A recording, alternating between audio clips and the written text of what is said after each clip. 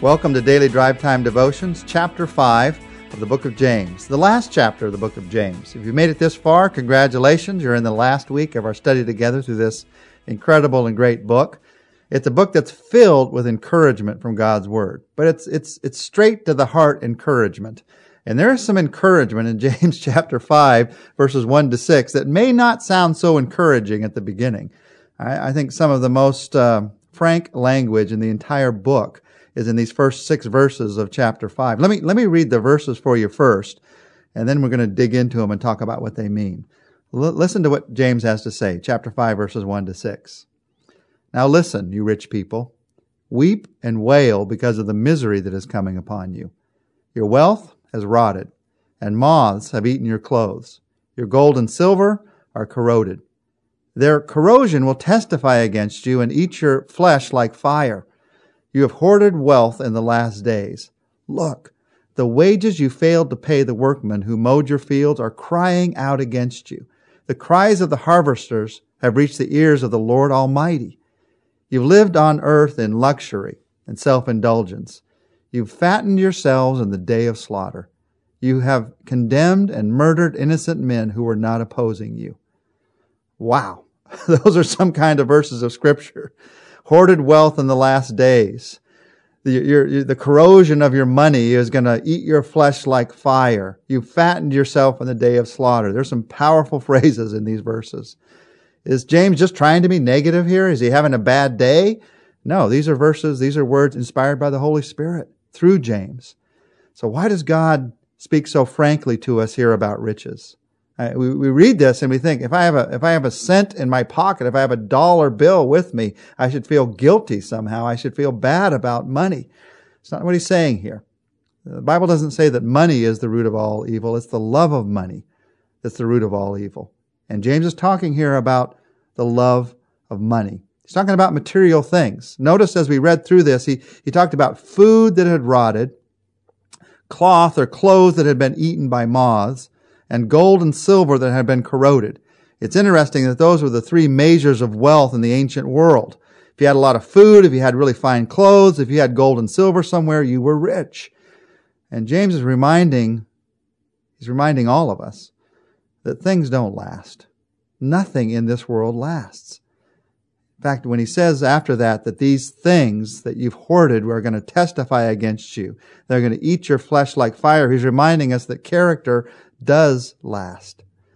And he's writing to some people who had been so enamored with their riches that they were living only for their riches. And he's saying to them, you're going to have eternal suffering over a moment's riches. Is that really worth it? Your character is going to last. Now, let me be very clear here. Being rich is not a sin. Many of God's greatest servants were rich. Abraham, David, Solomon in the Old Testament. They were men of great riches. You can sin when it comes to riches, but riches, having things, does not necessarily mean you are sinning. You can sin in the way that you get riches.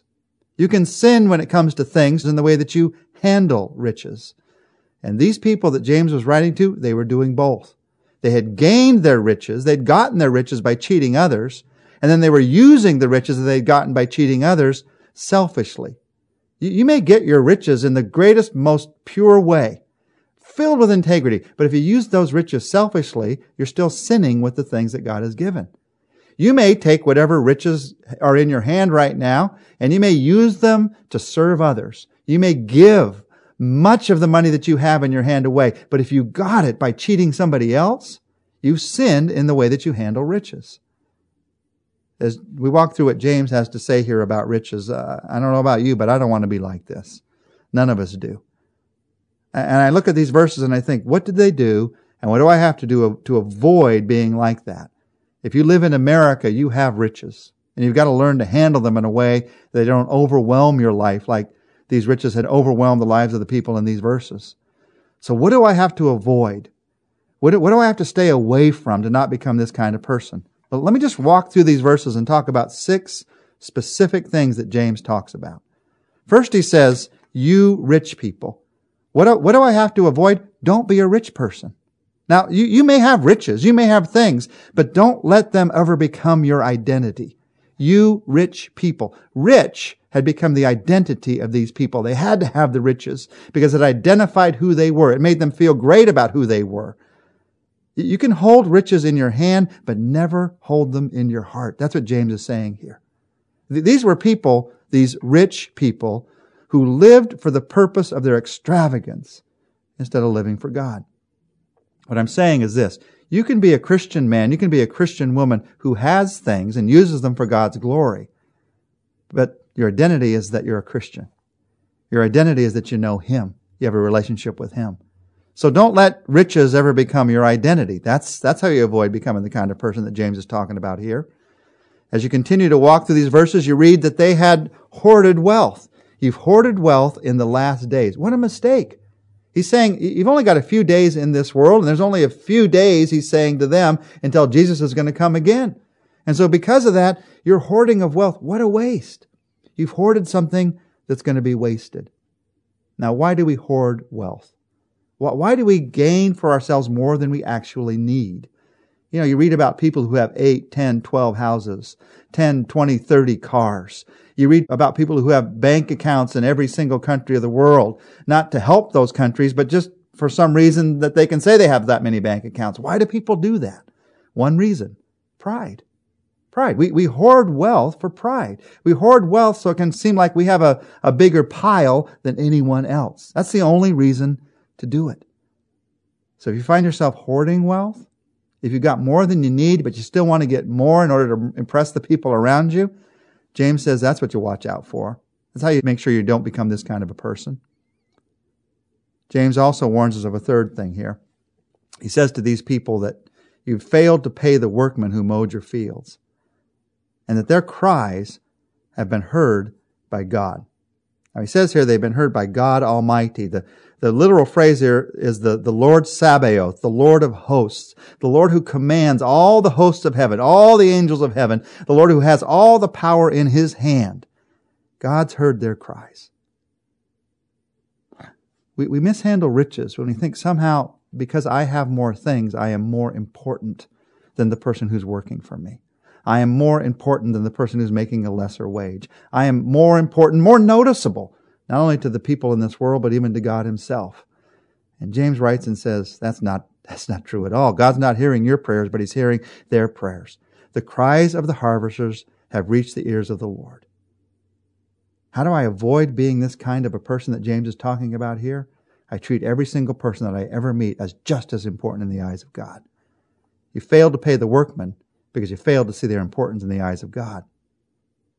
A fourth thing that he says to these who had become so caught up in riches that they had ruined their lives is he says, you've lived in luxury and self-indulgence. There's a great difference between enjoying what God has given and living extravagantly on what you've stolen from others. And that's exactly what they were doing, living extravagantly on what they had stolen from other people. Now, you've lived in luxury and self-indulgence. There's no American who reads these words. There's nobody who lives in South Orange County who reads these words, hears these words, and doesn't think, am I doing that? When I look at the fact that I even have a car, I even have a house, I have a place to live, I have a roof over my head, there is luxury in that compared to the rest of the world. Am I living in luxury and self-indulgence? And if you're asking that question of yourself, I honor you in asking that question because it shows you don't want to be living that way. How do you know if you're living just for luxury and self-indulgence? One of the ways to know is how much do you give? How much do you hold on to so you can have more luxury? Are you willing to live life with an open hand and give it to others? A fifth phrase that James uses as he talks about these who had been caught up in riches is you've fattened yourselves in the day of slaughter. Ooh, what a picture. Like a cow that was fattened for the day of slaughter. He's saying when you live just for riches in this world, you might get what you wanted. But it's just like a cow being made more fat. The day of slaughter is coming. What's the use of it? There is no use of it. And then he says a final thing. You've condemned and murdered innocent men. You see, they had used others in order to get things. They'd gotten confused about what's really important in life. When you fall in love with things, you will use people to get things. When you fall in love with God and people, you will use things to serve people and to love people. It all depends on who you love. That's where it starts.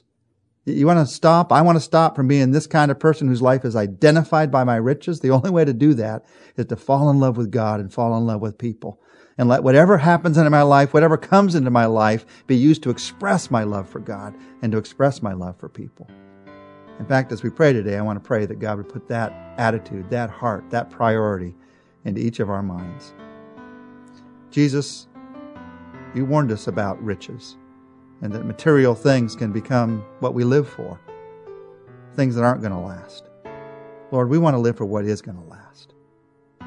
So we pray that our love for you with all our heart, mind, soul, and strength, and our love for our neighbor as ourselves, we pray that that would be the guiding power, principle, priority of our lives. And that, Lord, out of that, whatever comes into our hands, we would use it. We would use it to love you. We would use it to love others. We would enjoy it as given from you, and we would use it as a gift from you. Lord, never let us identify ourselves by our riches. Always let us be identified by our relationship with you.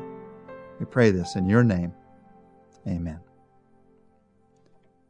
Well, make sure you join us tomorrow. We're going to see what James has to say in this 5th chapter about the important quality of patience in our daily lives.